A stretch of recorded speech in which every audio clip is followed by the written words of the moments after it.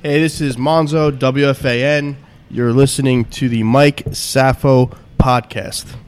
This is Chris McMonigle from the Mac and Mons podcast, WFAN, and you are listening to the Mike Safo podcast. Having beers with the producers of the Mike Francesa radio show, the number one sports talk show in the country. Question, guys. Is he going out number one in the ratings? Is there any doubt? I mean, that's what he does. There's T-shirts that say so. I mean, this is what he does. He's number one. Well, let's So I wouldn't... introduce yourselves. Mac and Mons. What's up, boys? What's going on? Chris McMonigle, as you said. Mons is the main guy, but I'm associate producer to Brian I don't think Monzo. people know my name's actually Brian. Right. I just found out your name Yeah, is Brian. no, exactly. I don't tell Listen, anybody. I get it all the time. Mike calls me Mons. At his event, he called me Mons. But today we had a couple of guys in the studio to watch the show, and they come in, they say hi on the way out. It's like, Mons, do you mind if I take a picture? It's like, Right. yeah. I'm like, let me look less fat. Hold on. Yeah. Nobody knows who Mac is, but I get that top billing for whatever reason on the podcast. But Mons is the It flows superstar. better. Yeah. I'm Yeah. a superstar. Well, I'm actually a fan of your podcast, and I went to Rome last June, and I tweeted you because it was like maybe 6 hours of stuff I listened to. Right. What got you guys into the podcast? Always want to be on the air, or just something to do? We both kind of have ambition to be on the air in some capacity, and we thought it was a chance to get some reps, and everybody at the station seemed to be doing it, so you might as well fit in. Right. It was right around the time when podcasts really just, for whatever reason, at the station started. Sweeney Murdy, who covers the Yankees, started to do a podcast.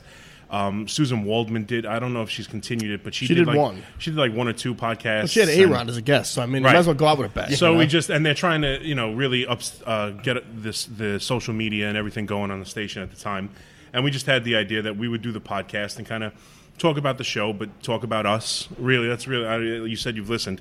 Really, I mean, it's kind of our day-to-day at WFAN to get a look behind the scenes. It started of with us kind of WFAN. doing behind the scenes of the fan, and Right. you kind of run out of that after about 12 episodes. So then we just started to talk about things we found funny things that happened in our lives that people could either relate to or think were funny. We brought in Tommy Lugauer because basically we were using his studio, and as opposed to Right. kicking him out for an hour, we said, Right, join it. You might as well just join in. And he was funny, so we before he got promoted to actually being a producer, we used him. But we've been a little lazy about it lately, and it's mainly because they're doing construction at the station, so the studio availability has not been there. We will record one tomorrow. We talked about that on the way here as I was taking the scenic route to get here from Penn Station. Yeah, it's a 4-block walk from Yeah, I Penn know. It Station. took us about 25 minutes. You I have said no you idea took the what driving happened. I route plugged to in. get Yeah, I'm I'm thinking, why can't we We make walk a up, left here? we walk up the street, and he's like, "Oh, we got to make a left." I'm like, "We literally just came," and we realized, "Oh, we've been walking up one ways because we're on the driving directions." But to answer your original question, yes, we both kind of have aspirations to be on air. That's kind of how it started. There's really not a lot of movement. This is where WFAN is the pinnacle. It's New York, biggest market, biggest station, and so it's tough to get out there. So this was an opportunity. It's not being on air, but it was an opportunity to be heard. I mean, outside of Imus, right. once Imus left, those day parts have been pretty, much the same. With it's Boomer. It was Boomer and Craig, and still Boomer, and it was Joe and Evan, and still Joe and Evan, and it was Mike, and now that's going to change. And Summers at night. So I mean, it's not, nobody's leaving anytime soon. So. Even though Steve's 180 years old, he's not going anywhere. Right. So and it's benefited us. We both hosted shows. We did a show together in August last summer. We've done solo shows. I just hosted Thanksgiving night. So it's been good for us. Yeah, you did an overnight show too, didn't you? I've done a couple. Chris has done a couple. And a lot of people can, probably at this stage of both of us can probably go elsewhere, and leave the market. But this is New York, and I don't want. First off, I have a And family he's got here. 35 kids. Well, I was just going to say, So I can't lug the kids to Cincinnati. you guys, so. you guys would have more episodes. You guys are popping out kids at an I alarming know. rate. Chris When has you- a kid I just now. had my Well, first. congratulations. Yeah, I thank went you there. very Your much. wife was pregnant. Yes. And then, Mons, I know you're just popping them out Yes, now. I have number 6 due in April. This so. is crazy. It's crazy. That is absurd, by the Yeah. way. It's a lot of It's the- kids. it's the- when he had number 5, Brooks, his son Brooks, there was like a lot of talk. Oh, geez, a lot of kids, 5. And Joe Beningo likes to get in everybody's business, like not in a bad way, like a fun way, Like an old grandfather way. He's always in. like he's always interested in our lives. It's really great. And so he was like, we had a running joke, who's next? Because there's a lot of young kids all our age just getting married. I think like two years ago there was like 4 or 5 weddings from guys who were working at the fan. So the running joke was like, well, who's next? And his wife's pregnant with number 5, and I was like, I guarantee Monzo's next. that's just my money's on Monzo. Every time we have this pool, my money is on Monzo. Now, I'm sure you guys know this just from Twitter and stuff, but WFN, it's a legit family. It's so intimate. Yeah. And that's why I think radio is the greatest medium, because it's so intimate. You know Completely agree. Like, it's not normal that you know Mike Francesa's wife and kid's name. Right. When Mon's your wife got pregnant, my buddy texted me, hey, Mon's is having... Like, it's weird. You It's text definitely them. weird. And you mentioned Susan Waldman's podcast. Everyone has a podcast, and then they get lazy. They do 5, and then they just stop doing it. That's the only key, is just the longevity. You got to keep I'm it like, up. oh, shit, this is a good podcast. And then I look, only 4 episodes. Like, Right. oh, that sucks. Yeah. Why they stop doing it? Well, I think the basic reasons people stop doing it is because you're not going to get rich off a podcast. Right. So you At have least to we have, you have to have a If you passion ever for figure doing it out, give us a phone call. Right. So if But there's another we haven't bar been that able to would do- willing to pay us to do it, then Anyone else wants to give me beer and hamburgers and do a podcast there? You can right. give me a Rick's call. Cabaret we passed on the way here. If they're looking for anybody on the second They floor, were trying to get us in. We probably, they tried to get us in on the way walking here. So I mean, So, but yeah, but it's been good. I think we're like 56, 57 episodes in. 58. I The one think. question I like have, that. why aren't you That's right, first like something. 30 or 40 on the podcast app? I don't. They expired. Yeah, I actually, Did they really? Yeah. You guys have See, to. that's breaking news. I No, I didn't think even they're know on. that. I think and they're not on iTunes No, anymore. on the podcast app. It on only the podcast Yeah, app? it only goes up Yeah. like the first 40.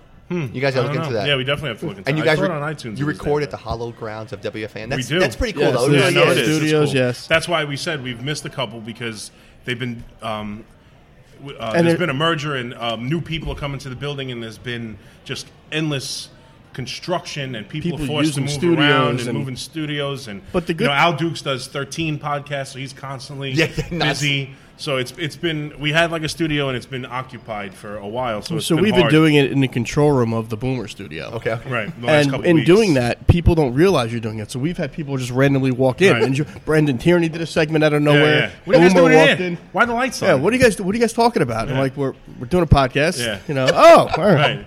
Yeah, I think Tierney walked in and we were talking about like my life and like dealing with a baby. He's So like, he comes what the hell in are you guys and- talking about? Is this a show? Boomer did the Do same people thing. listen to this? Or you guys just like complaining to each other in the dark with the radio on? Like it was like, no, it's kind of a podcast. That's how we book about our guests lives. these days. Yeah. Just randomly walk in. Yeah. Well, my question with that was guests, because you guys don't have that many guests No. on. Do you want guests, or you want it to be more of just one-on-one thing? Because it's always like like I never do a one. Like no one knows who I am, no one cares. So I Right. always have good guests on. Right.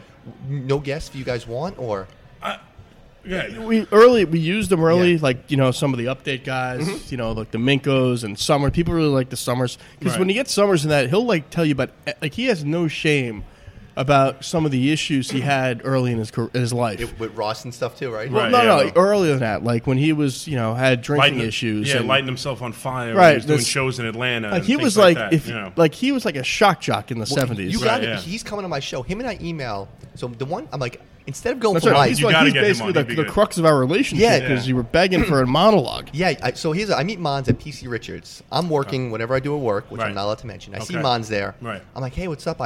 Team Degenerate. I talk to him. Want to meet Mike? I'm like, yeah, I'll meet Mike. I'm like, question. I want to meet Summers. He's Right. like, come to the studio. So I come up to the studio. We meet Joe and Evan. And then we just texted, here and there. Mm-hmm. And I'm like, hey, random question. Oh, I asked you if you wanted Rob O'Neill on the show. Yeah. Rob O'Neill comes on the show, Right. and I'm like, hey, I got to ask a favor. Is there any way you get me Steve Summers on the show? Yeah. So Summers and I have been emailing. We email twice a week. Wow. So we're going to do it early January. So Good. I'm excited to have That'd Steve be a on. good That's one. like my Steve's fun. He's one of my the, dream the, guests. advi- the advice is you can ask him anything, Yeah. and he'll answer it as honestly as possible. Yeah, he definitely will. You got to ask him about the Atlanta Yeah. motorcycle fiasco. Yeah, when he was working in Atlanta, he did a lot of TV. And when you see him, you're going to be shocked. He does TV. He No, ever did TV in his YouTube. life. I'm the biggest Right, Summers guy. Yeah, he's Okay, awesome. So, and he looks He used to be the completely biggest different. Summers guy. Yeah. But yeah, he'll do any, and he did a lot of crazy things in his youth. Yeah, he was like. He got drunk and drove a car through a flaming hoop and things like that. Like, yeah, Really? Yeah, for, like at a rodeo for like that was part of the thing he had to do for a station. It was a great story. And when he first moved to New York, because he's from New York, but he lived in San Francisco for yeah. a long time and did a lot of work there, and then Atlanta where he did this drunken rodeo. But when he came back to New York, there's a lot of great stories. So yeah, nothing's off Ask him limits. about the rats that ate his fish in the Right. apartment. Like he's got He's so got many, so many and he'll stories. tell you everything. And It was- we both come from working with Steve. I worked with Steve 5-6 years. Oh, Same- did you same really? with Monzo. yeah, Okay. I produced the show. I was actually for going like to ask 4 you years. guys. Yeah. Let's jump to that now. Yeah. All right. So how'd you guys get involved? Because you went from whatever working at WFN. It's the highest it goes. That's Right. it. You said early, it is the pinnacle. give me a history of getting to WFAN, Connecticut School Broadcast. How'd you get to WFAN? So I'll go first. I have a good story involving Monzo. Yeah, Okay. Chris should basically kiss my ring right now. Yeah, pretty much. Well, he's your assistant anyway. So. No, it's far from my assistant. Yeah. So for me, I was going to Kean University in New Jersey, and I was a big Mac and Sid and Mike and the Mad Dog fan, and I'm as well. So I, like any other moron working in the college radio station, I just sent out 1,000 resumes. I did internships at WPST in New Jersey. But obviously I really wanted to get to the fan.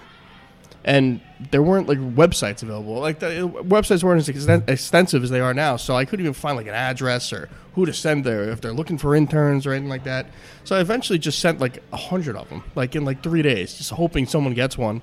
I get a call back from the traffic department, and I did an internship in the traffic department in July of 2004. It was the worst experience of my life. It was boring. There was no but my foot was in the door there. I eventually bumped into Scazzeri.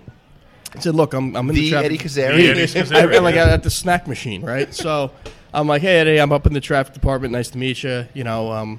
Please, can I have an internship down here?" And he's like, "Yeah, you're already a foot in the door. Just, when you're about to leave, come talk to me and we'll set it up." So I interviewed with Eddie, and I had an internship at the Fan, and I got hired part-time out of there. Worked part-time, ridiculous hours.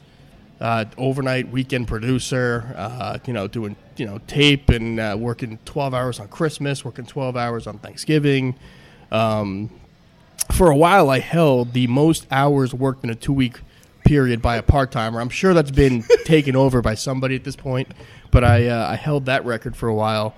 And when you're making $8 an hour as a part-timer, when you're 20 whatever years old, I'm working at Sirius as well. I was covering high school girls basketball for some WGHT in Pompton Lakes, New Jersey. Imagine me on the sideline asking, girls, high school girls basketball questions. Yeah. He mentioned something before we started the podcast. Yeah, That's where okay, I understand. It all comes back to that one question. Full circular. Yeah. So then eventually, a job opened up, and I was just hired full-time in April 2006, and I've been slugging away ever since then. Worked there. I worked in the production department for about a year and a half. And then I got involved with the Giants, so I was doing production in the Giants at the same time. Got moved up to the Summers producer shift. And then, 4 or 5 years later, Mike's producer role opened up, and I got promoted to that. And I've been sitting there ever since, getting requests for Steve Summers monologues. Yeah. So that's right. That's why I asked for it. So that's my story. Amazingly, 14 years at the station. Yeah. I'm 35. I just turned 35. I feel like I'm 45, but it's amazing that when I remember walking in the door in the Kaufman Astoria studios, the place was disgusting in a good way. That's arguable. Like a relic. It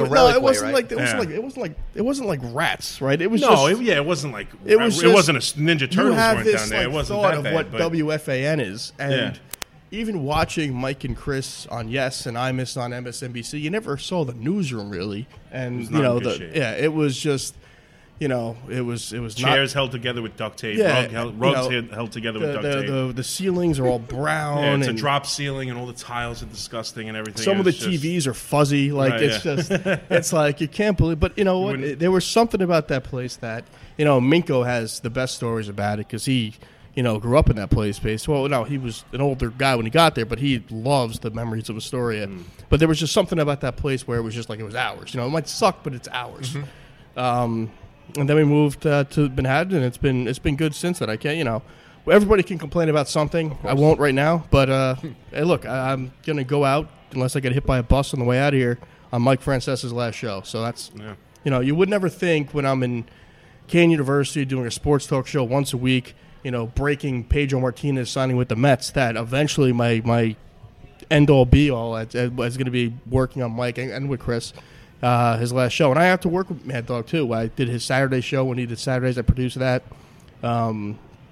My first day as an intern, I had to go pick up his kids' tuna sandwiches. I got lost in Astoria. Yeah, that's good. Wait, did you work on the Mike and Mad I Dog show? worked on the show as a part-timer, like a fill-in board op here and there. So you were at WFAN when Chris left? Yeah, yes, that was, we both were. We can get into that. I know we're jumping around, but who cares? That's still real, right? After Chris does his intro, I can tell you some of the crazier moments or Yeah, I wanna- that's what I surreal want moments to of hear. being there.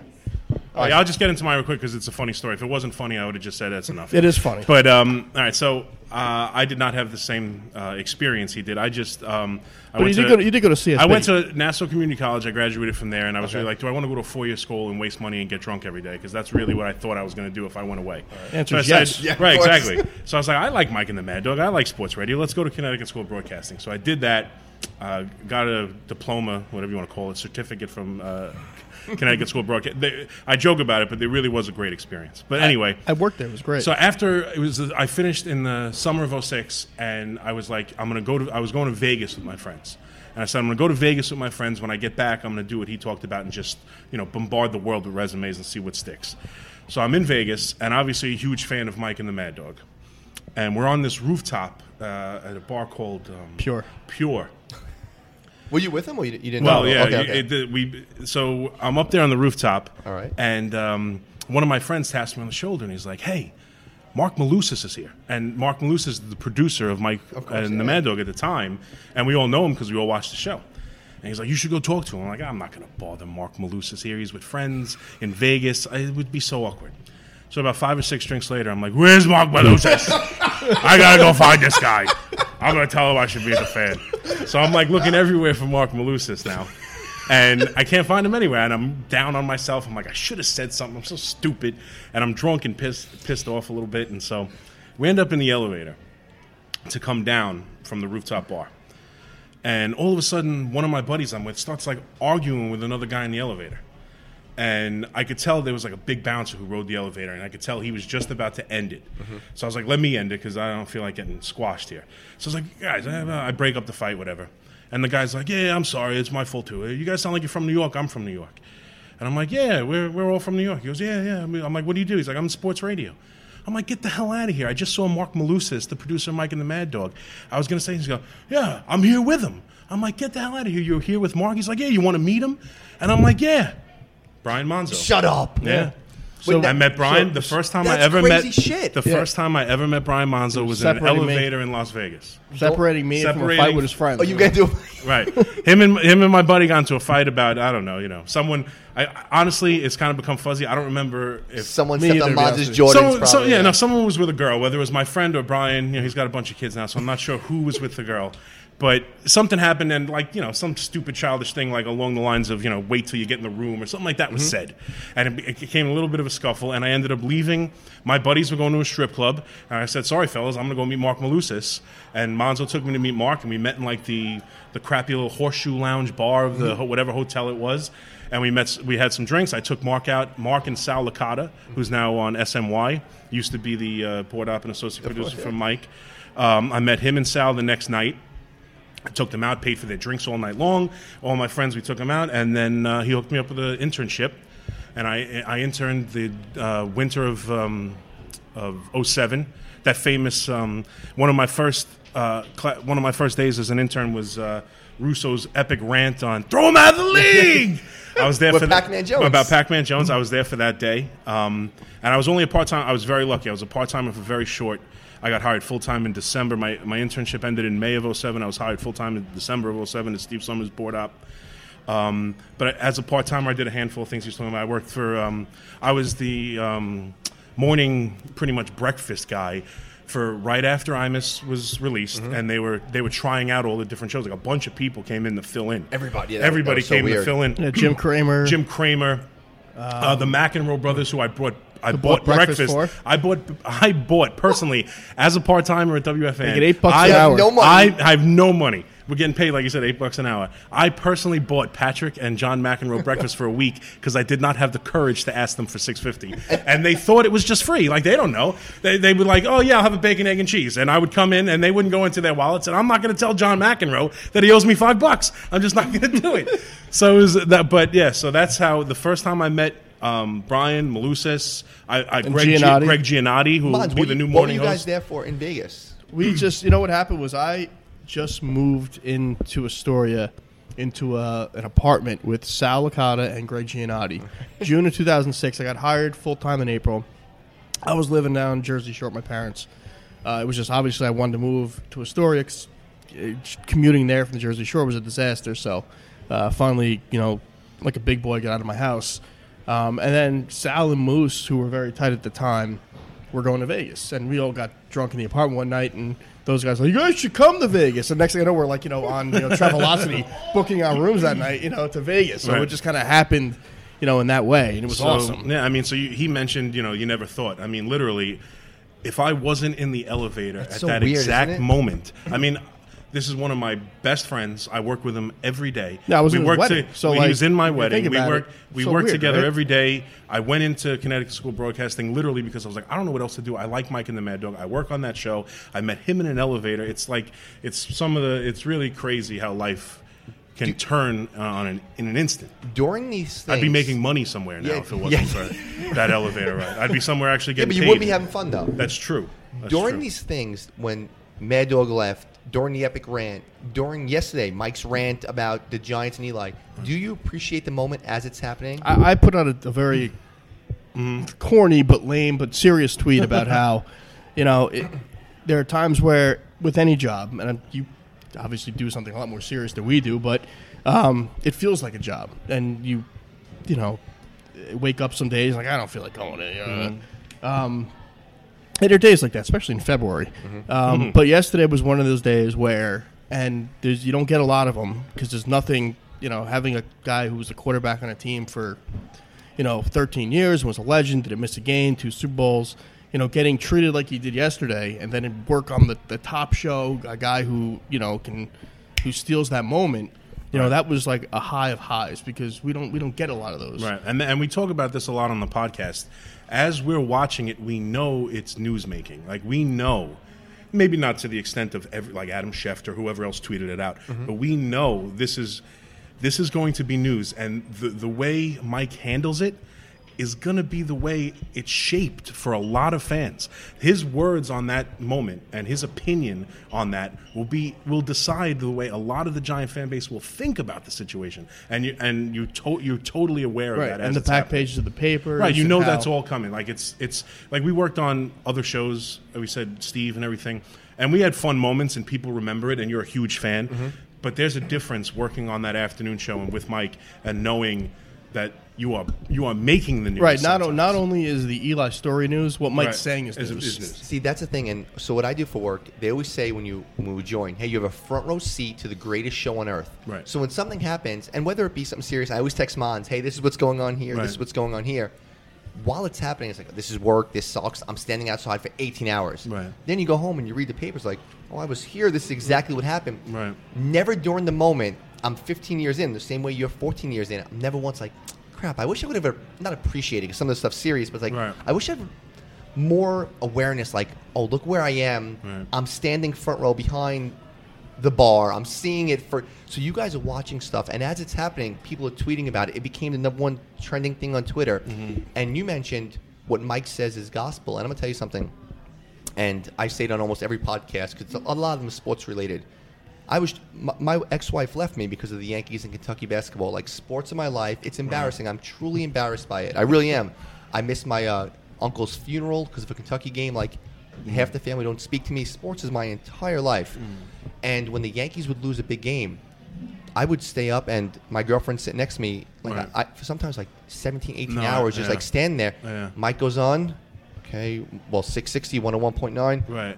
Okay, the world, and he's talked me off the ledge so many times, and as the producers, as sports fans, you have to appreciate the moment, don't you? Because of course. Oh my god. No, there definitely, like we said, there are definitely moments I was saying there were moments like the A-Rod interview from a couple of years ago was one of those. Obviously yesterday, and you can, there's. I remember when the Giants won the Super Bowl a couple of years ago. That was a bit. I mean, so there's things. Let's go to the moment we just mentioned about when Russo left, because I didn't know both of you guys worked there when he left. Because that was I was on Summer Show. We were both on Summer Show. That was the biggest news ever. Not only that, we can tell we were how that night played out. I think we told this, and we probably can because it was on the air. Okay, we were working for Summers that night.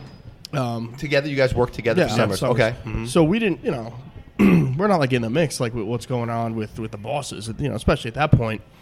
But we were reading the newspapers. We heard the rumors about Mike and Chris, and that's the extent of it.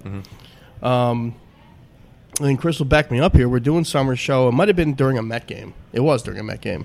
because Mets were on the Fan back then. And our boss, Mark Chernoff, comes in to us, and he's never there that late. And it's like we thought I thought it was peculiar. Like he's there, but I'm not even thinking about it. Oh, yeah, Mark's here. Must be busy with paperwork or whatever. He comes in right to Chris, because Chris is the board op, and says, remove all the anything that says Russo dog. Anything that says dog or Russo. He's no longer with. He's like he's no longer with the station, and we were just like. So you guys kind of find out first. Like we might have been one of the before first Twitter, right? Because there was no Twitter. Yeah, then. of course not. Okay. Yeah, we might have been. Think about it. We might have been one of the first people who knew, because he came right into and he said, "Don't play anything that says Russo's name on it." So we were just and we were just floored at that, and we had the responsibility of giving that information to Steve to go on the air with. So Steve had to come out. Now, I don't remember at this point had it been leaked to some of the media reporters, because blogs were big then, because there was no Twitter or Facebook. And there was definitely rumors. I mean, there were strong rumors. I remember there's a fan as a rumor, like, they might be breaking up. So we had to, like, instead of coming out and doing a typical Mets recap night or whatever, we had to come out, and the first thing Summers had to read was basically stating this happened and Dog has left the station and Mike and the Mad Dog is no more, and that took over the night. Yeah. And then the next day happened, and I think I had a 4 to midnight shift. I don't remember I think it was a Friday, if I remember. I might have had a 4 to midnight. I made sure I was there at 1 because I wanted to be there when Mike went on, and I didn't know that Dog was going to call in or whatever. But I just remember Mike never came out that day of the studio. And I was just sitting in there just listening, and there was more people in the newsroom than there ever was, No, that was a wild time. And, you can just imagine, the emotion. Russo was really, and I only had a couple of years with him. Like I said, I was I started even as an intern in January 2007. So, say, I had a year and a half of Russo being in the building. Just an absolute ball of energy. So the newsroom, I don't want to say took a hit, but the newsroom changed a lot because Russo was just absolutely a ball of energy, asking a million questions. I said, Beningo likes to be in your life. He would ask you what's going on the weekend, just like a million things. Obsessed with travel. Bob Usler, the update guy at night. Mr. Met, right? Mr. Met. He was doing a lot of play-by-play at the time, I remember, and Russo was obsessed with his flight plan. So you're flying out of Houston, he was obsessed with his flight plans, and it was a ball of energy. And I remember, right around the time he left, it was just the feel of the station. It was just so somber for so long, and it wasn't too long after the Imus thing. No. So it was really an interesting time to be at the Fan because there was really a lot of change. And I see stupid stuff as a fan. You guys give me behind the scenes stuff, and I think you guys know how everyone felt. I remember at work, or everyone I spoke to at 12:55, kind of everything stopped. It was one of the. It sounds silly, 10 moments that you remember putting on the Fan, right? To hear Mike talk about, and then Tony Russo called in. I remember how if you remember, he played the Mike and the Mad Dog Open, and that was the opening for the last 20. See, for me, it's so intimate, the radio thing. It is. It's so crazy. Is. I want to ask you one question about guests because I just looked down at my notes. Sure. Any dream guest you guys want for your podcast? For the podcast? Forget about say for the show. Yeah, I thought you were going to say for the show. No, for the podcast. Because Mike can get almost anyone he wants anyway. Right. Well, and we kind of got off that. Talking about guests and everything, we made and I tried to make it smooth. Right. I actually just want to ask, who cares? Right. We made a somewhat of a conscious decision, more Monzo more than I even, but we kind of felt strongly that doing the podcast, as much as obviously it's a sports station and we love talking sports. I mean, that's what I want to do in my life is talk sports for a living. We thought that, it becomes dated so quickly if we were to break down a certain game. If we were to come on and do a sports talk show on a podcast, weekly, it doesn't work. So we big stories we would have guests on. But for the most part, we tried to stay away from doing the sports thing. We would touch on it here and there. I mean, a specific thing. I'll bet you tomorrow we'll talk about the Eli thing. Right. That's kind of a timeless and it affected story. The show in our lives. That's kind of what we talk about mainly. But yeah, we won't break down. We're not going to talk about the Redskin game. No, you can't. You can't do that on a especially weekly on a podcast. I'll give you an example. Yeah. Her and I my girlfriend and I just got back from Greece and Egypt. Right. I don't listen to music. Right. Right before we leave, I download 20 different podcasts. Right. I look at the description. I don't want to see. Oh, let's hear what they talked about with a game because the game's gone. It's a 24-hour thing. Now the game's over. Right. So when you say dream guest, I'm trying to think. A Mount Rushmore of guests. I know Chris would want to talk to Paul McCartney. Yeah, that would be. But Okay. that's so beyond dream. I wouldn't even know where to. But yes, if I could speak in my underwear at my house, wherever, Paul McCartney would be the guy. Oh, really? That's your. He's my guy. Yeah. Okay. I lost my father when I was 19. Okay. And my father absolutely just ingrained the Beatles and Paul McCartney into me.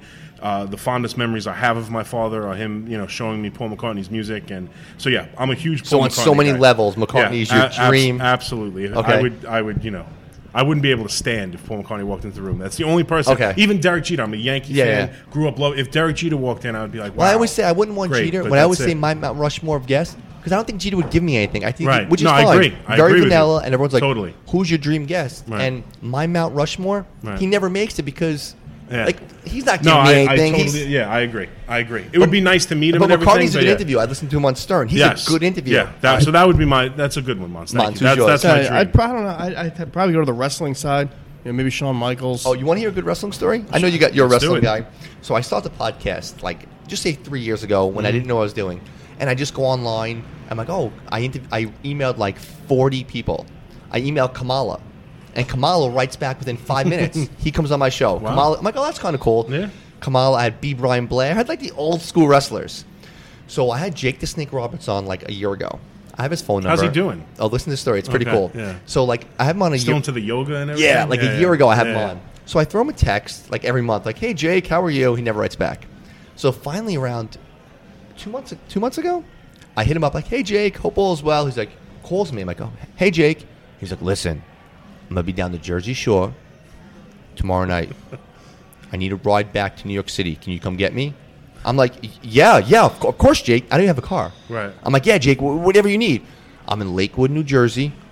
I'll send you the info. And he hangs up. I'm like, "Hey, Jake," I call back. "Can you do my podcast?" He's like, "Yo, it's 20 minutes. I'll do the podcast." A guy I work with, die-hard wrestling fan, like has like 10 belts, picks me up. This is a true story.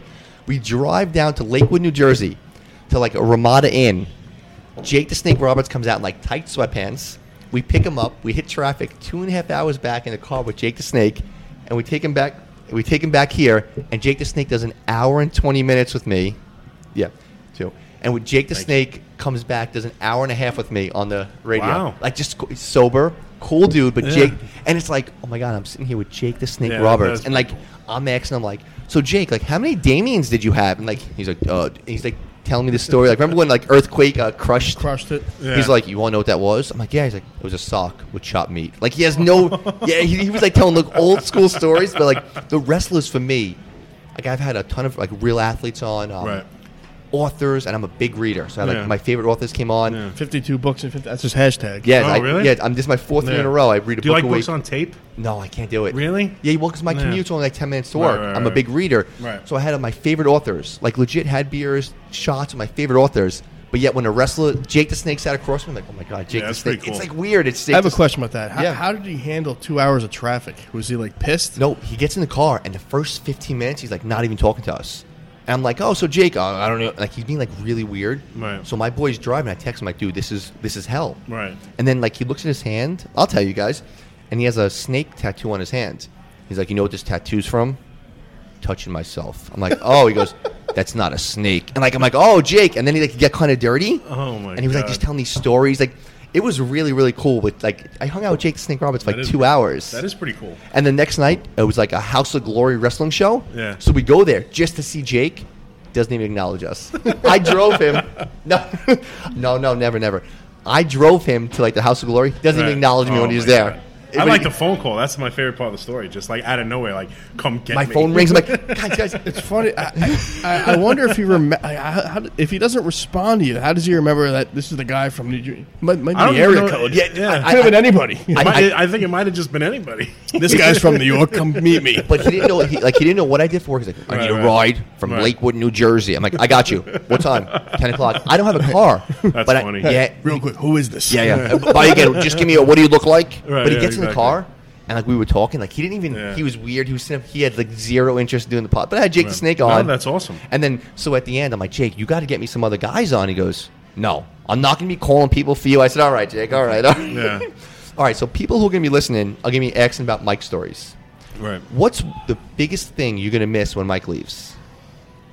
I know it's like a generic question, like favorite country, but like, what are you going to miss the most, and what aren't you going to miss the most? Because that's a truthful answer with that. I'm not going to miss February with Mike, or probably with any host, because it's a dead time. Yeah, it can be rough. And if you get the feel sometimes in February that there's just nothing I don't want to say like I don't want to say like they don't want to be there, right? But like they don't want to be there. Yeah, you know, because college basketball is not huge. The weather sucks. It's cold. You'll get a couple snowstorms.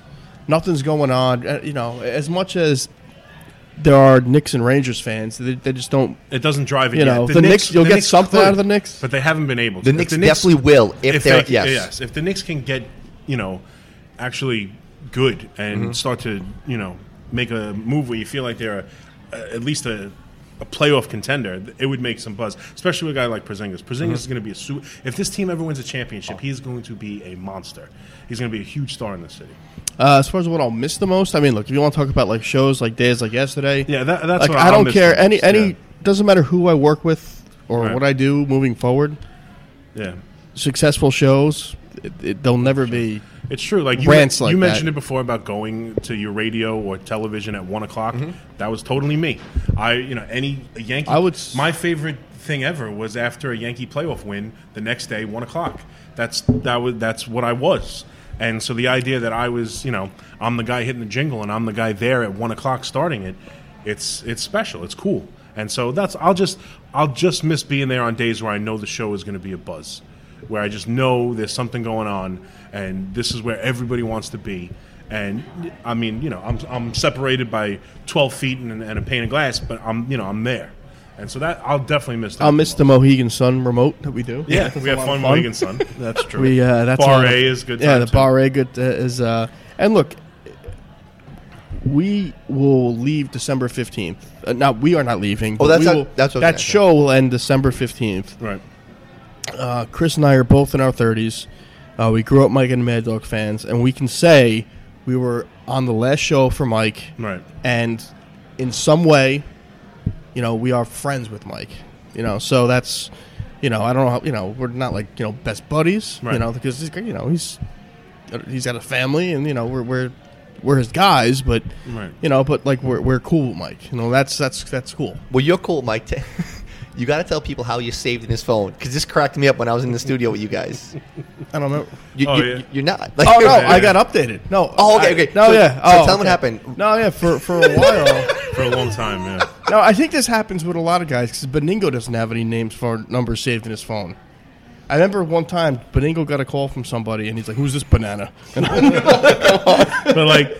Yeah, you probably. I don't know how many 908 area codes he has, so it might just be. So I just noticed number. I was working my show for a while, and the greatest thing ever to happen is text messaging. So you don't got to make that pre-show phone call, that awkward call, no matter what. Right. And you just nobody likes to. That's the one thing, nobody likes to talk on the phone anymore. I don't do it. I don't call people anymore. You don't call anymore. So I just happened to see Mike's phone one day, and this is after I've been working him for like 3 years. And I happened to see a text from me, and it was just my number. I'm like, this guy doesn't have me saved in his phone yet? I know. But I happened to see recently. But and we text a lot. Like but I just think that's like I don't know how to put the number in save it. I happened to see recently that I was in his phone. So that's maybe good. Well, when was I there with Rob O'Neill? Maybe right around Memorial Day. Around Memorial Day. Right, yes. And Mike's phone was outside, so I'm in the room with you. Which is like, as a fan, that was like a surreal experience. When Mom's like, dude, come up to the show whenever you want. Right. I'm like, oh, Monday? And I remember you like, oh, come next week. Because Mike was off, so I was there for Joe and Evan. And it was like, it's surreal just seeing the studio. Yeah. But I was there with Rob O'Neill, and the phone's there. And Mons texts Mike, and Mike's left his phone in the room. I didn't realize that he was... And you say to me, Mike, look down. It's my phone number. I'm like, yeah. He goes, I'm not even saved in Mike's phone. Like, it was, for me, that's just like a great Francesa thing. Like, it's funny. Just so...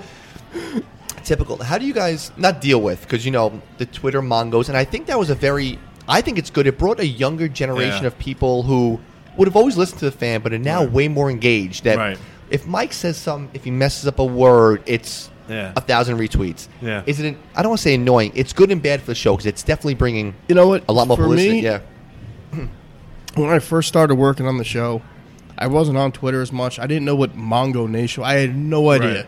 So at first, and I thought they were kind of dicks. Mm-hmm. But after, and not too long, maybe a week, it came to me that these are just the fans and how they are. And Mike has said it a million times himself. He's got one of the most loyal fan bases.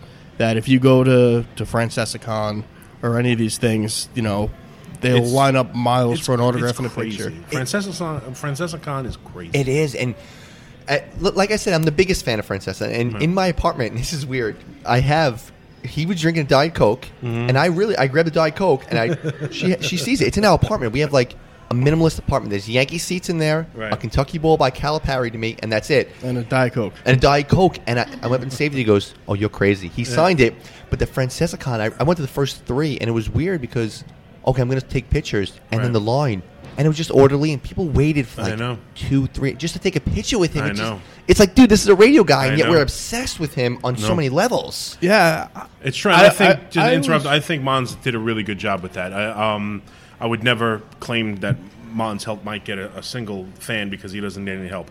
But Brian really did a good job with being on top of Twitter, engaging these guys, being with these guys. I don't think... Now, Twitter has kind of gotten bigger since we've been with Mike, but I don't think another producer really has ever really had the connection to the fan base that Brian has had. The truth, you never embraced it the way you did. You embraced it. You write back to them. You go at them. And even if people... The one thing I love about quote-unquote Mongo Nation is that it's like a little brother or a big brother. You can make fun of them, but once someone else does, they attack. It's like, don't ever effing talk about it. They'll be... If he's the king, don't you? Yeah, it's great. It's like we can bust his chops, but this is our guy. Yes. Right. Where have you been?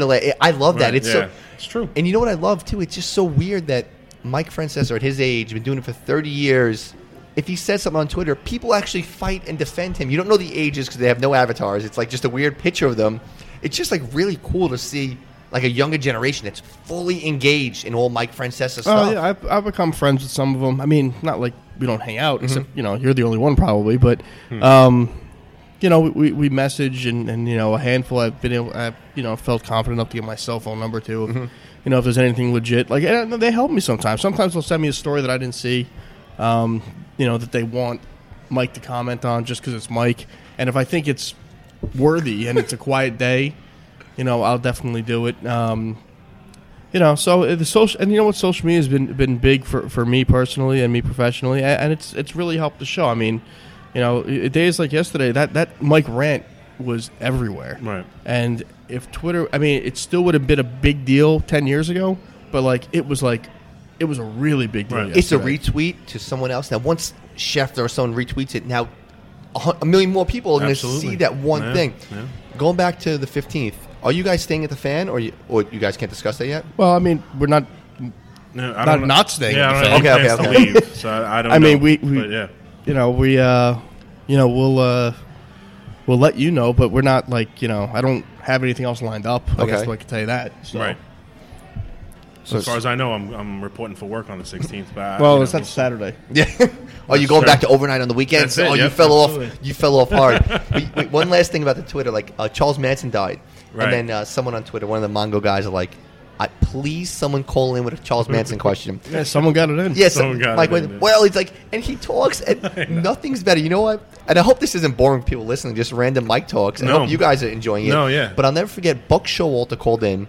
And there was a window washer hanging, and Mike goes, "Yeah, there's a window washer hanging. We're gonna have to raise the cable." And then Buck goes, "Mike, do you want to go back?" No, the professional. Yeah, a window washer's hanging. All right, we'll get back. Buck, he went the transition. I remember, but you know what? I do remember that. Yes, you listen to it and then you just laugh and you go right to Twitter.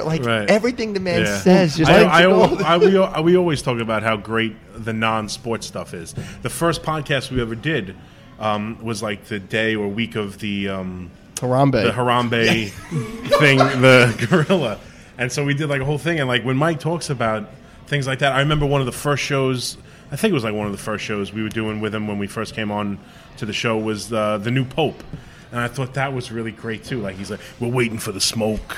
Wait, is that black smoke or is that white smoke? That's just, it's just tremendous. When he goes outside the realm of sports, because I think Mike has a gift that the great radio people do. And he has the ability to talk about almost anything and sound like he knows what he's talking about. And I'm not saying he doesn't know what he's talking about, but I'm saying he has that ability to sound educated on almost any topic. It's the confidence. Yeah, absolutely. Like we did he would be like a great con man. Like great radio people have to be con men and like a car salesman. Sell you on the fact that I know what I'm talking about here. Okay, you might think you do, but this is why I'm here because I know what I'm talking about. It wasn't like a funny show, but like we did a whole show on the 50th anniversary of JFK. I had to go out and get some really hard guests that I've never even heard of. That Mike threw me like 10 names. We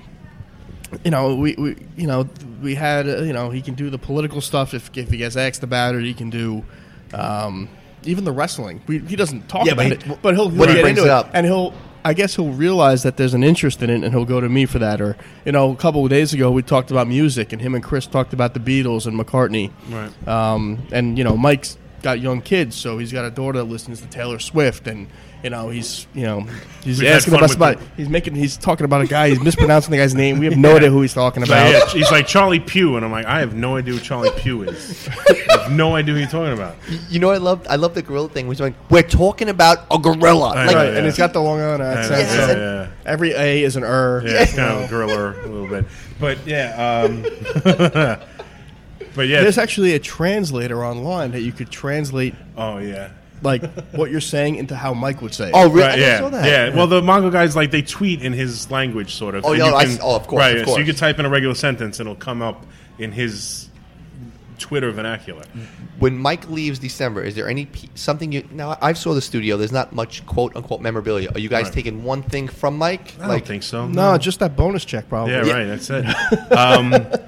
No, I think I would love, and I'm sure we will. I think me, Brian, and I would love to have a picture of the three of us. Yeah, we have one from his wedding. We have one from my wedding, but it's still, I would like the last day for the three of us to take a picture, just so I could always remember that. But no, like you said, there's really not, since the TV, since we haven't been on TV, the studio is kind of just a regular studio. I know the Boomer Esiason one has like a bunch of puppets and all things like that. We don't really have that. So I don't think I would take anything. But quick story on the souvenir: people are nuts on souvenirs. Yeah, don't make it quick. I'm fascinated by this. The day we had Alex Rodriguez on, when he left the meeting with Major League Baseball and ran right to the show, he came on the show. He left. The entire station was waiting in the newsroom for him to leave. Nobody had the nerve to ask him for an autograph or everything, but everybody just wanted to see him walk out of the room. And so a girl from sales comes in right after he leaves, and she's like, "Oh my God, I can't believe he was here. That's amazing." And she looks into the studio and she goes, did he drink out of that cup in there? And we're like, "Yeah, that's the water. We gave him water." Coffee. She's like, "Oh, coffee." I burned my hand on it. Yeah. She's like, "So Alex drank out of that cup?" I'm like, "Yeah." He's like, "Can I have it?" I was like, "Yeah, go take the cup. Go take his trash." What psycho would keep something from someone that drinks? That's a No psycho move. right. So I will not be taking any My Coffee cups or anything. I'm really happy that you guys appreciate it as much because, like, I was telling him, like, "Oh, the Francesa guys are coming on, the producers." Right. I'm glad you guys appreciate it as much as the fans do. That makes it really, really cool. I think the one thing I've been saying consistently as we head towards the end of his run is, now we're only a couple weeks away from it. I have no idea what to expect on that last show. Like, I know what we're doing because he said it on air. Mm-hmm. It's just going to be him and the callers, no guests. Nobody's allowed in studio. Nobody's allowed to control him outside of us. I have no idea what that's going to be like. I really have no idea what he's going to be like. I have no idea what the caller's going to be like. I don't know what I'm going to be like. I'm not going to be emotional, but like, I'll be emotional. I have no idea how I'm going to be that day. 25 years. Like, I remember I was 11 years old. Stupid shit you remember. Like, I always say, Opie and Anthony and Mike Francesa and Summers, they're like kind of the voice of my life. I don't listen to music. Like you said, I don't listen to music ever. Right. Like, I have no music. I have Pandora. I might have listened to it once in 6. I don't listen to music ever. Really? Like, I mean, I know like 3 or 4 bands. Like, I don't know if you named the top 50 songs, I wouldn't know who they were. Well, current music, but like I have like my bands that I like. Well, yeah, like, I like Foo Fighters and Linkin Park. Well, Foo Fighters is my number one. Foo Fighters, The Doors, Billy Joel. That's like really it though. Because like I'll even tell Julia, I'll call my girlfriend like, "Hey, this is gonna sound. Don't make fun of me. Is Drake Drizzy?" Because like Coach Cal, and she's like, "Come on, Mike." I'm like, "No, is it Drizzy?" Because Cal Perry just tweeted about Drizzy. Right. And so I wouldn't know the answer to that either. Well, she told me it's Drizzy. So if you guys want to know, thank you. He's. I'm gonna get drizzy with it. Yeah, you have. Well, no, you have to be That's down with jiggy Drizzy. with it. Oh, yeah, down with Drizzy? He rocks Kentucky Blue. He's a Kentucky guy. That's how I know him now. Okay, but no, I thought he's all over the place. He's a Raptor fan, right? Yeah, I think so. Yeah, but see, like I'll be emotional because it's like a voice of my life. He's a soundtrack of my life. I listen to him talk me off the ledge.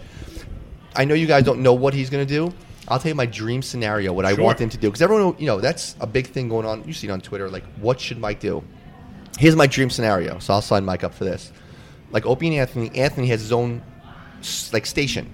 I don't want Mike to have his own station, of course. I want Mike to have a show 3 hours a day, just 3 days a week, Monday, Wednesday, Friday. Okay. Just 3 days, but I want it to be a video thing, just the same way it was on Yes. But basically, Anthony Cumia sits in front of a mic with Artie Lang. You can call in and do his regular show 3 days a week. That's all I want. But I want people to watch him too. Right. That's all I want. Just 3 days a week, and I like maybe callers, same exact thing. That's all I want. You have to have him on the air, which he said he's going to be. But the podcast thing, I'm not sure if he's going to do it. That's making me a little nervous.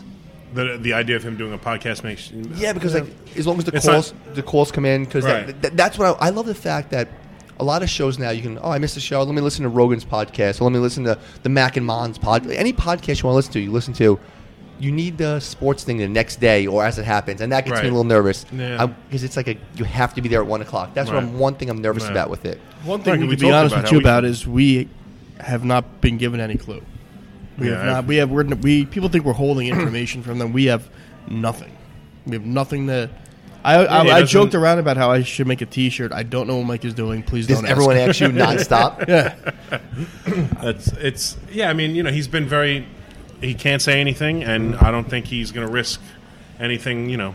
Us two fools going on a podcast and saying something stupid. So just spilling the beans. Yeah. We got beers in front of us. Exactly. I'll tell you what he's doing. Some guy's going to feed you beers and shots and try and get. I was going to say, guys, you guys haven't done the shots yet that the owner of Jack Dempsey's has brought to you. I understand. I thought the way you mentioned it with taking shots, I thought it was going to be some sort of like end of the podcast. We take a shot. Well, no, I actually don't do shots, so you guys can do. Julian, come do a shot with them.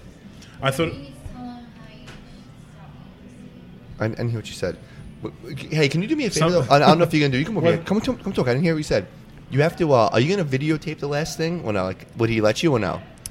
Because that's I never even thought about it. I think maybe someone at WFN Digital might come with that idea. Like a GoPro, just leave it up there for the whole time, just to see Mike doing his last thing. Come on, that's something special because we have to see it as fans. Yeah, I mean, I think the TV was a very interesting. I thought it really made the show great. I really thought the TV added something, but I don't know if he's going to be my checking account. That's true too. Because you guys keep mentioning the money thing. Not that it's not that it's an issue. Oh, who cares about money? The ratings thing. He's number one now. As producers, do you feel any pressure? Is pressure the right word? Like about the ratings to control? Yeah, well, definitely. We're very involved in hearing about the ratings, understanding the ratings. I mean, we care. Who wants to be the guy that who wants to be the team that let Mike slip from number one? I mean, so it's very. I also think people have this misconception that the ratings are Mike's show versus the other sports station, where it's every radio station in New York in that time slot. Yeah. Right. So we're not just competing against the other sports talk station.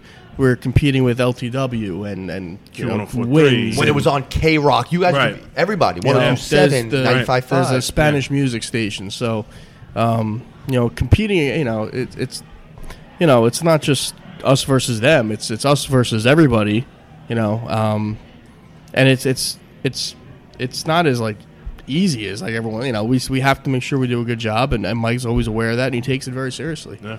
To this day, the ratings are not something that we look at the end of the book and just go, "Oh, this is where we finished." It is a day to day. Every week, it's a week to week thing.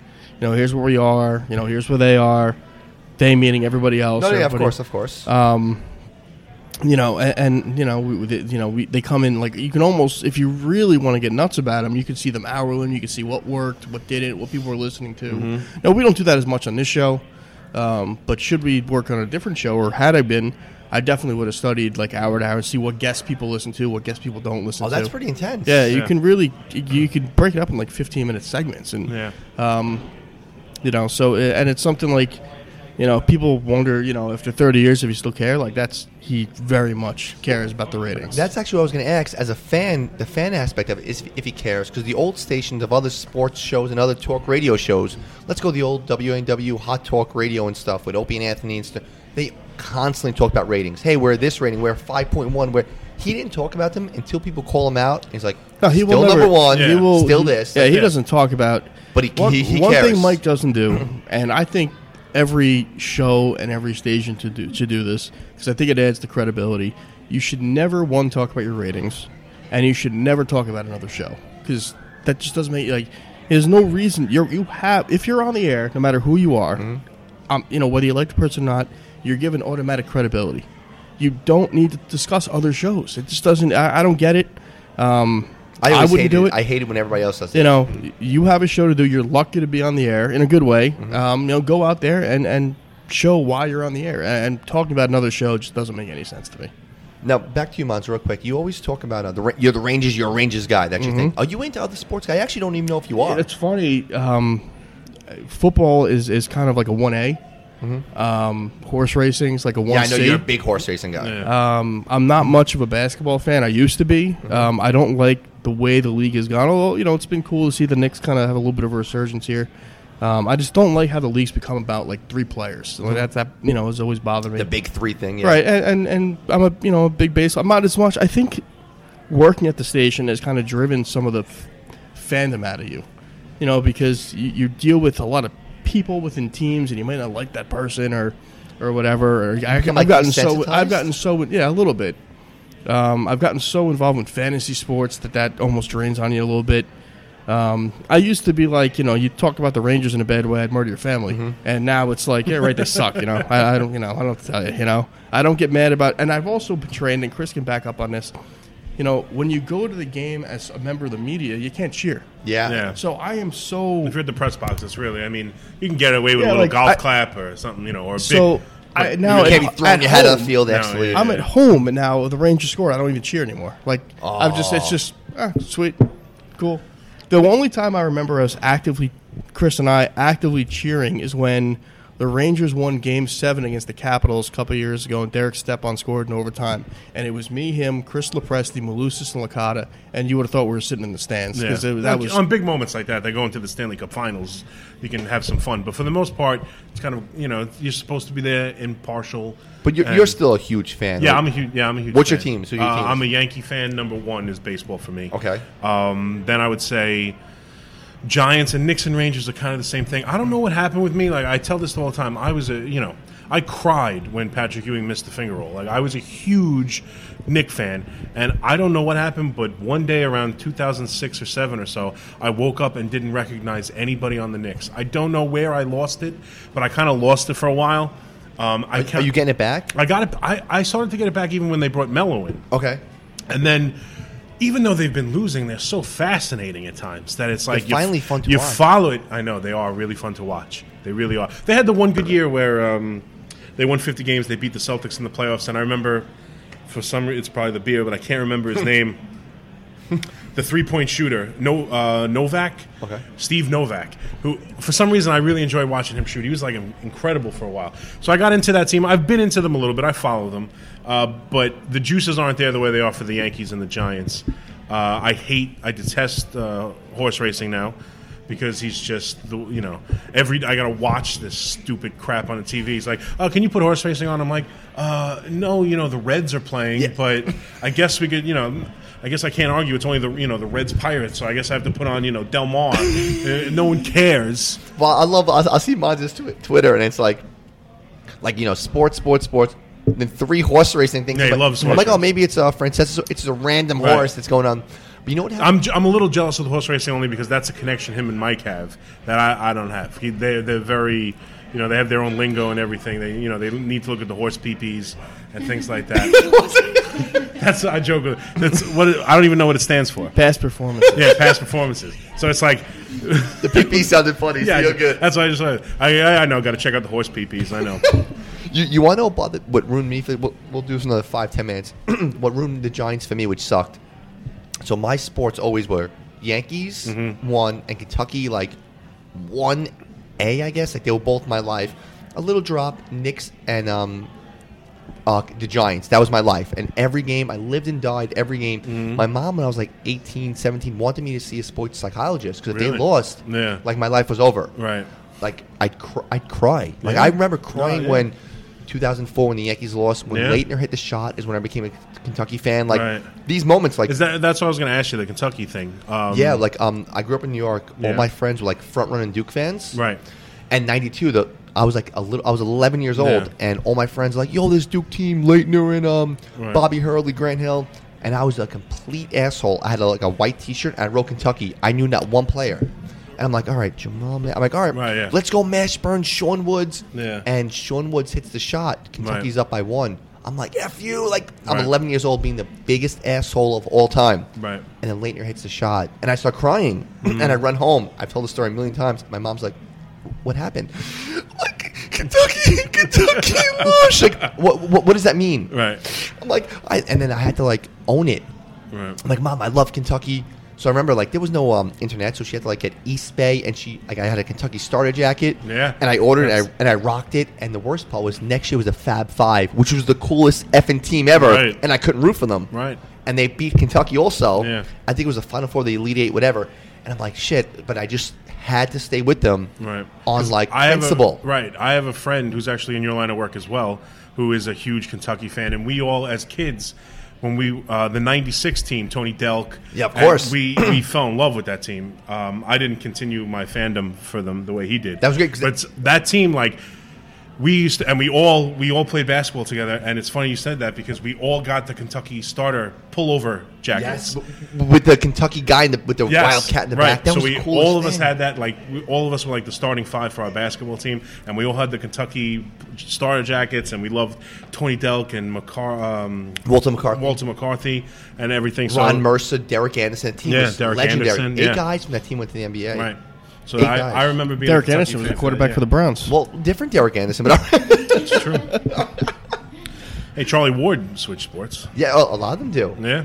And like it's funny, like talking about like Josh Booty comes on and he's like, "Why are you a Kentucky fan?" Yeah. And I'm like, "Oh, this story. Here's how it goes." Yeah. But the reason I actually enhanced my Kentucky stuff in '96, they go into they're playing in the Meadowlands, right, in the Brendan Byrne Arena, and they're playing UMass, and my mom let me sleep outside. I get tickets. They beat UMass and Marcus Camby. Calipari's. Yes, they beat that. They win that game. Yeah. My mom's sitting. I'll never forget in the Chevy Cavalier. I went to the game by myself. I was like 15 years old. I was like the biggest loser ever. And they win. I'm like, Mom, can I please sleep outside? And she's like, and do what? I'm like, Mom, I need to see them play the championship against. They're playing eventually Syracuse. Right. And it was all like New York, Syracuse. They have like kegs there. They're drinking there. My mom's like, get in the car. And I remember I cried and like I was trying to kick the windows out. I'm like, Mom. And that was it. She wouldn't let me sleep outside with the Syracuse. You have a good mother. She's the greatest because who knows the reason Mons talked about in the beginning. That's what happened to me early on. Yeah. All right, so we're gonna wrap it up with this. Yeah. If right now your goal to do radio sports talk together or separate, or that's what you eventually want to do is sports talk radio. That's what you want to do. Yeah, that's definitely what I want to do. And I mean, Mons recently said we're a package deal. We're the 18. I have two things I would like to do on air, but I also like working in the programming department and like telling people who should be on the air. So I'm kind of twofold there. I agree with him there. I don't know. I would love to be on the air, and I would love to do a show with Mons. I think me and Mons would do a great show. But I would do whatever it took to get on the air, and so would he. No matter what he tells you. But I do agree that there is an aspect of we've been working in radio for a long time. I mean, I've been there 11 years. He's been there 14. Yeah, I've been doing my job. That's 15 years. That's a long time. It's a long time, and especially early on when you were, and we joke about it, and it's no secret. And you said we've mentioned money a few times. When we were just starting out, there's not a lot of money in radio, and a lot of kids that started with us have just evaporated, and we've been there through this whole time, and we've been there for a long time at the #1 station in the country, and I really feel like we have an ear for radio. Like Monzo knows what a good radio show sounds like and what makes for good radio. So I think he'd be great. I think we would be. I think we kind of have that would be interesting to actually try and pick a show or something like that. So I would definitely be into that. But I want to be on the side of the mic. That's the dream. One word to describe Mike Francesa. I Can would you cut the dead air? Yeah, she will. Julius here, this dead air. It's at the fastest. I honestly, I would say intelligent. He is one of the smarter men I've ever been around. He really is a very bright guy. He can speak, like I said, on almost any topic. So I would say intelligent. Dominant. Yeah, Hey, you love domination. There you go. And I always end every podcast with this, no matter who the guest is. We're sitting at a bar. It's crowded, Mons. Chris, you're next, so think about this. Mons is on the hot mic. I get the. You and I are here, and you want to impress somebody. You want to impress the bar. Who's one person in your phone that you can scroll through and text that would text you back that would impress people? That would text me back. That's that's the the crux. difference. That's a huge answer. Yeah. It's not Jake the Snake Roberts. No. That would text me back. Man, should have prepared me. And John Minko wasn't the right answer. No, John Minko is definitely not the answer. Right. I mean, I don't know. I mean, I could Mike, obviously, Boomer Right. Esiason would text me back. So those are two pretty good answers. You're in New York City. If you can text Francesa or Boomer and they write back, those are Right. But if you want, like an athlete, separate. So Mike and Boomer, which I knew you could. That's a great one. Obviously, Mike for me, but not. I don't know. I guess Boomer would text me back, but it would be like, what? yeah, who are you? Who this? Who this? Okay. Oh yeah, you're the chubby kid with Mons, and Chubby's being kind. I got one. Bernie Williams. That's a great one. That is a good one. First of all, that's a great one. Yeah. So if you wrote to For Bernie me, it Williams was- right now, he'd Yes. write back. Yes. Yeah. Damn it, that's a real okay. I don't know how quickly, but he No, but he- would by the end. Okay. If his phone is in his presence, He'd write back to you. Yes. Okay. If he's not playing guitar, Chris? Jeez, I don't know. I don't think I have anyone as good as Monzo. Well, I get mean, like anyone. I know Bernie, but whenever we deal with Bernie, it's Monzo dealing Well, with because him. I so need don't somebody you need to start forging relationships, man. know. You can't be riding on Monzo's coattails. That's I all know. you're doing. I know, see that it's from the true. elevator. You haven't left That's him. it. That's true.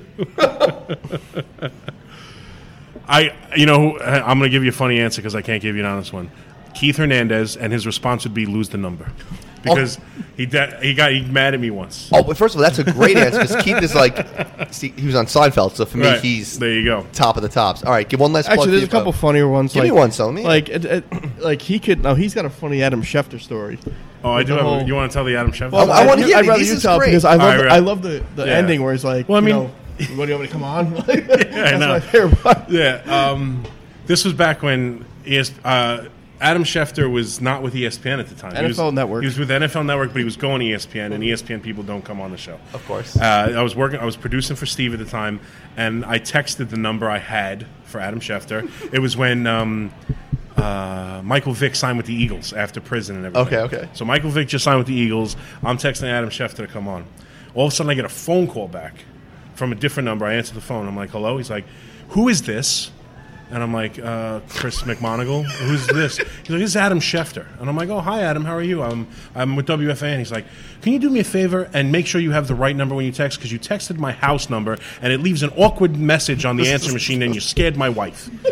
So if you do me a favor, just make sure you call my number. And I'm like, I'm so sorry, Adam. I thought I was texting your cell phone. I apologize. So what time do you want me on?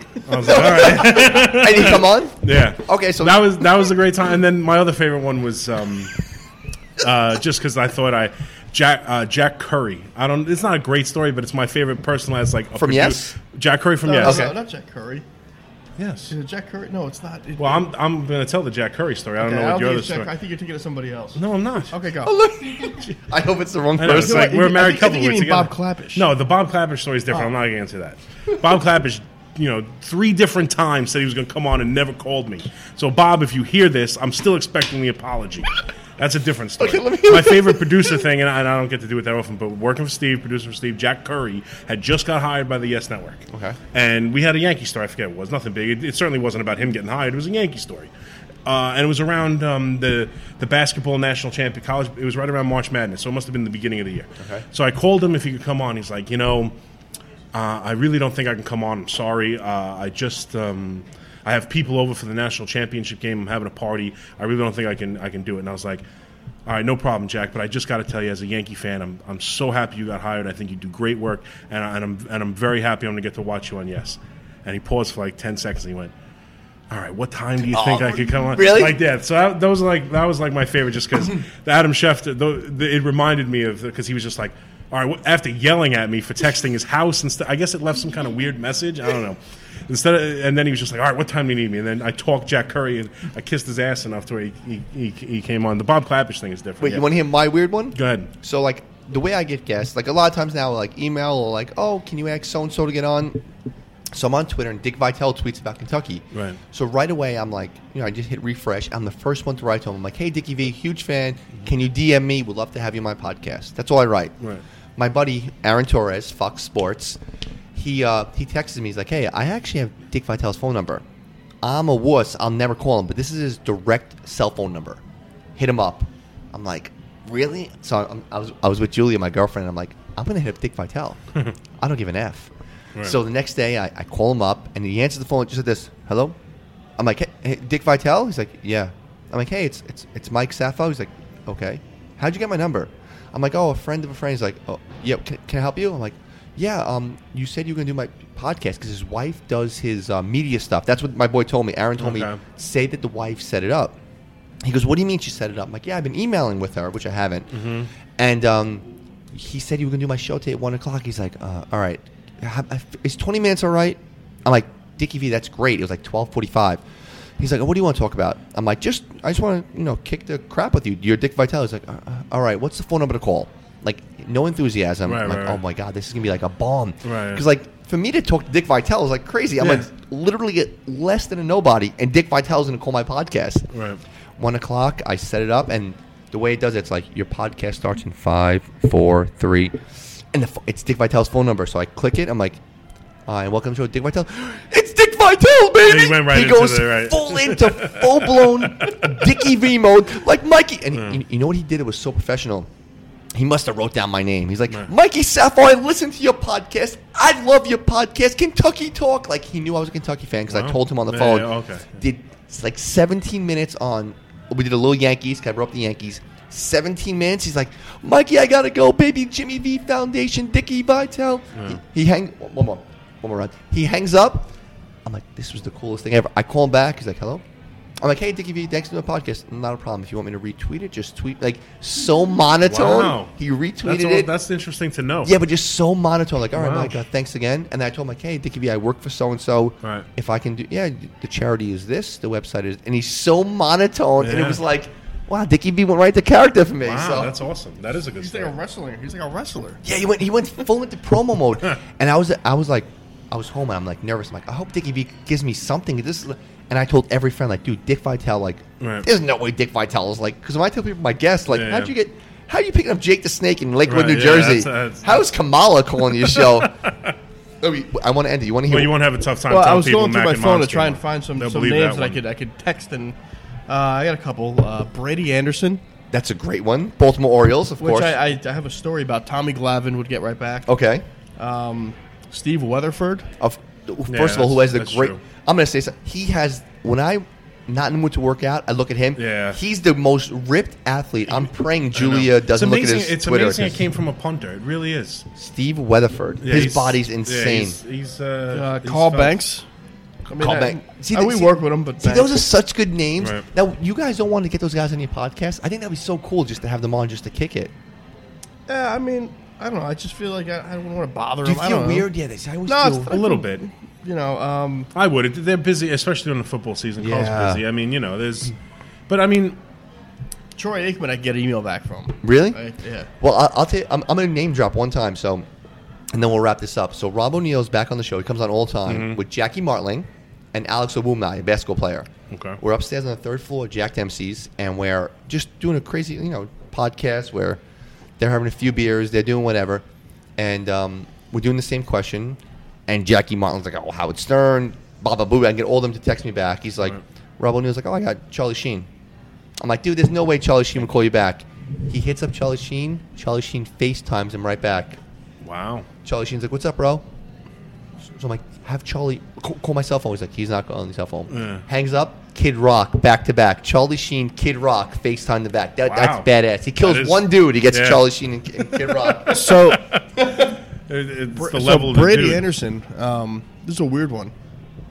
I wasn't working for Mike yet. I was working nights or whatever. And I came across his number, and I had him on a couple times for whatever reason. And I get for some reason, he calls me like a couple days later. He's like, "Hey man, I promised you some autographed stuff. Can I send it to you?" I was like, "Sure." So I get a big thing, a package in the mail to my old house, and it's like a bat and a hat. You know, the hat signed, "What's up, bro? Brady Anderson." I'm like, I got all this Brady Anderson signed stuff. And really? He was awesome, yeah. So that was cool. Yeah, but I mean, we deal with a lot of these guys. I'll tell you the one thing is, you talked about the podcast, and forgetting that, I don't get starstruck anymore. Like, that is, like, it's numb to me. Like, I go into a locker room, and the first time I remember going to the Rangers locker room, I was like, I'm in the Rangers locker room. Now it's like, Chris and I do it, occasionally. We did a lot in the playoffs. Mm-hmm. It's second nature at this point. I remember recently, the only couple times, and I'm not even a Yankee fan, I'm a Met fan, but we went to spring training a couple of years ago, and we had everybody on, CeCe, Andy Pettitte, Cashman, and I'm not a Jeter guy, but when Jeter walked in, I was like, "That's Derek Jeter." Like that was one of the few guys that actually, starstruck me a little bit. But now I see, like, I talked to Messier today. We talked to Alex Rodriguez a lot. It just doesn't even faze me anymore. And it's funny. So it's a stupid podcast, and like for some reason I really do get like these great guests on. And the first couple of times I was really starstruck. Like, oh my god. Chris Canty, he comes on all the time. He's calling my show, and he's one of my closest friends. But like, no matter what, he's calling the show. I'm like, oh my god, Chris Canty. Victor Cruz is calling the show. I would get like goosebumps. And now I played off like I'm so cool. Like, my guys, Omar from The Wire, he's coming on the show. If you guys want to meet him, so all my friends, they go like, oh my god, Omar, but I have to play the professional. I'm like, hey, Omar, thank you for coming on. Like, and I'm so desensitized. And I went down to Kentucky practice last year or 2 years ago. You actually like retweeted or something, and it was a private practice with Calipari, and I told him like 15 minutes. Wow. And I wasn't starstruck, and it bothered me when I left. I'm like, that really sucked. That I should have really been more excited about that. I should have been like, oh my god. And I don't get the starstruck yet. When I met Opie from Opie and Anthony, I got starstruck. He's like the Mount Rushmore. The truth, when I met Mike at Francescon, and even when I met him with O'Neill, that was like starstruck. But that bothers me that I'm a little even though it's a podcast, I've done like 100 episodes with 100 different guests. Right. I get desensitized to it, and it bothers me because it kind of feels it takes away from the excitement of the moment. So it bothers me a little bit. Well, you'll sleep easy tonight, so I'm sure you won't be too upset that you weren't starstruck today. I understand. I won't take it personally. No, but the last thing we'll end with this. I was a little nervous about having you guys on because you're actually like real radio people. So it actually bothers me. Right. No. Are you intimidated with our radio skills? Is that what you're saying? No, a little bit. No, I keep forgetting to talking to the mic. Right. Exactly. And then Mon started talking. You felt perfect. No, but I actually do because like I'll have on author guy Eric Lawson, who wrote like 3 of my favorite books of all time, came on, and I was like nervous, and then we're talking like completely bullshitting, didn't bother me. But when a radio person who's ever done radio comes on, it's like, oh my god, like Jim Florentine's a comedian. Yeah, he comes on, and I'm like, oh my god, he's a real. He actually uses a mic. I get nervous when the mic's around. They know. All right, get the hang of it. Yeah, thanks guys. Give me a plug for the podcast. Your plug for your show. Good. Mac and Mon podcast drops once every 4 or 5 weeks. Whenever someone's not pregnant. Right, exactly. It's on iTunes, Play.it. It's on radio.com too. Yeah. A little background at WFAN, a little bit about our lives. We make fun of each other. I got a lot of kids. Chris has a kid. Right. Chris always seems to have car problems. Yeah. We talk about that a lot. And I have an upcoming Christmas party, which we'll talk about. So, we talk about each other's lives a lot and behind-the-scenes stuff, and Minko is always involved. John Minko's a legend. So you guys love tweeting. You guys love talking about Minko. Well, the thing about Minko, and we've talked about it, is Minko is, in his 60s, but he's like one of us in our 30s because he cares more about our lives than we do. So definitely. He's like, and he has an obsession with Chris. Yeah, he kind of likes me. Chris's life. He calls me hot stuff, and he's always asking me about my wife and everything. Calls his wife number 4. Well, yeah. My aunt is auntie stuff, right. And like mama he's always stuff, involved baby in my stuff. Mama stuff, baby stuff. So the stuff's in high society. Whenever I put a suit on, when we went to the most recent center, the Tiller Center for Mike's thing, he's like, the stuff's in high society. Like he's just obsessed with like me. Last night, Julia comes home, and she actually she drives home from Queens, so she listens to. We live in the city. She listens to Francesca. She comes home. She goes, I listen to Mike, and I guess Mink isn't on late sometimes. Yeah. So, well, you're not on the mic, babe. You're not on the mic. Yeah. So I'll quote like the. Oh, he likes the quotes. Oh yeah, I quote the fan all the time. Yeah. I'm thinking I didn't listen. Right. Oh, okay. Well, I test her a little bit. Heard, so yeah. the best part is I'm like, the famous rant, resumes, longevity, 3 things. And he named Right. 4. And the Mink Man. And she goes, who's the Mink Man? I'm like, all right. That's it. An hour on YouTube looking up Mink stuff. She goes, okay, I get it. I get the Mink Man. All right, guys, this is an absolute pleasure. No, it was absolute. Thank you. Dude, I very hope you guys much. had fun. This was we great. did. For me. Yeah. We're gonna Cheers. do a. Anytime I a can brag drink about how now. great my life is. Yeah, cheers, Julia. Cheers. We'll do it on there. Julia, do your shot. I don't do a shot. Thank you guys I'm very a much. wuss. I can't. I'm a wuss. I don't do shots. Cheers, guys.